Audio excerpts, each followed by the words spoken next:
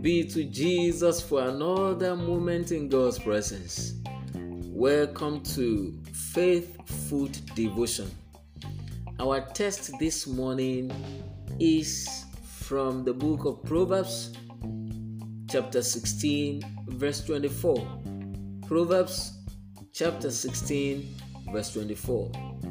Let's take our Bible as we read the word of the Lord this morning. The Bible says, "Pleasant words are as an honeycomb, sweet to the soul and health to the bones." Pleasant words are as an honeycomb, sweet to the soul and health to the bones. Yesterday, I talked about the power of the word, that by the word that we speak, we can be justified or we can be condemned. And this morning, the topic says, pleasant words. Pleasant words. Humanly speaking, as the Lord has programmed it, and by default, when we hear what is good, it makes our hearts merry. Even our countenance will show it that yes, what has entered into our ears is sweet and it's pleasant. The same thing is applicable in the kingdom of God. And that's why the wisest king that ever lived, King Solomon, said in his Proverbs chapter 16, verse 24, that pleasant words are as honeycomb, sweet to the soul, not only to the soul, but also health to the bones. Brethren, this morning, words bless or words curse. What we say with our mouth is in two folds. It's either is a blessing to our lives or it's a curse. It can be to our lives and it can be to other human beings. Words heal or words make us sick. I believe you can see the reason why you need to choose what to speak from the Word of God. Because the Word of God is life. The Word of God is powerful. The Word of God is potent. It's able to change our lives into the original intention of God for our destiny. Words that we hear in the morning, especially, will linger with us throughout the day.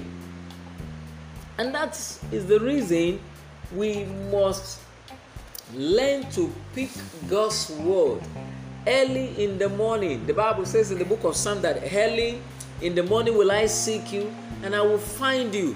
When we lay hold on the word of God in the morning, it goes a long way to make our day, to be in alignment with what God has ordained our life to be. And I have the privilege to speak to us this morning as a pastor and as a teacher of God's word, even most especially to our fathers and mothers in faith. Wives and husbands need to realize that a biting, a stingy word in the morning will rob their companion of efficiency the whole day long. Daddies and mommy in faith, I want us to learn from this devotion this morning. What we say to our spouse goes a long way throughout the day to affect him or her positively or negatively, even including our children. But a loving, tender, beautiful word, a little prayer word, will fill that loved one with music and then lead them into victory. What we say to our children in the morning, when we wake them up, goes a long way, even to brighten their day, even to infuse energy, into their brain and into their spirit man to drive them throughout the day. Words are pleasant. Spoken words that are picked from the scripture, has a long way to bless our children. Parents and children need to realize that the home atmosphere is a product of words. I will say that one again and again. Daddies and mommies, even children, how we react to one another, to each other at home, is a product of the word we speak to our lives. Learn to make words work for you. I have learned this for some years back now,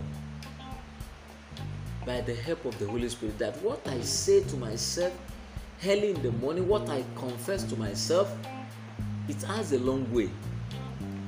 For those people that have been following this faithful devotion since this lockdown, and I really want to thank God for the privilege I have to serve in this diocese.